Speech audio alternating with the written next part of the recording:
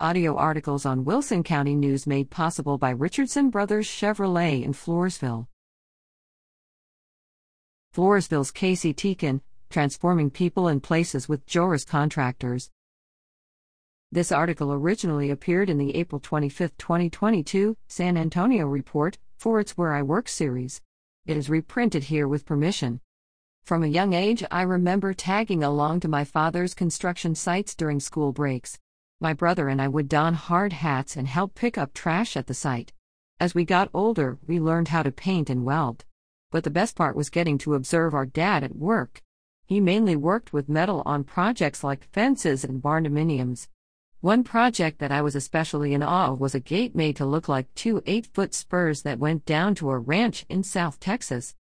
While construction was always part of my life, it wasn't always clear that I would follow in my dad's footsteps.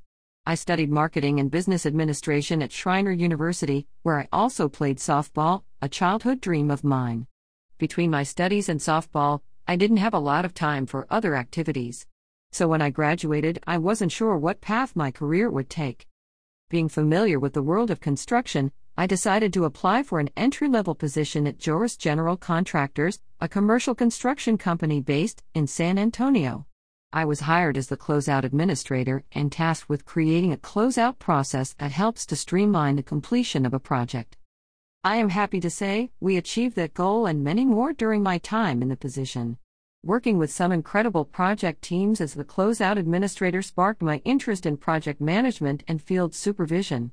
After approaching my manager about making the move to a construction operations position, we sat down with our director of operations to plan my transition. The biggest part of that was learning more about the technical side of what we do. I enrolled in online courses that helped me better understand construction plans and the software that we use. I was grateful for the support that I had in that learning process. When I was assigned my first official project as a project engineer, I thought it was a joke.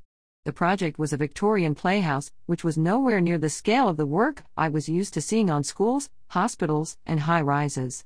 What I didn't realize was how often we do philanthropic work for our surrounding communities.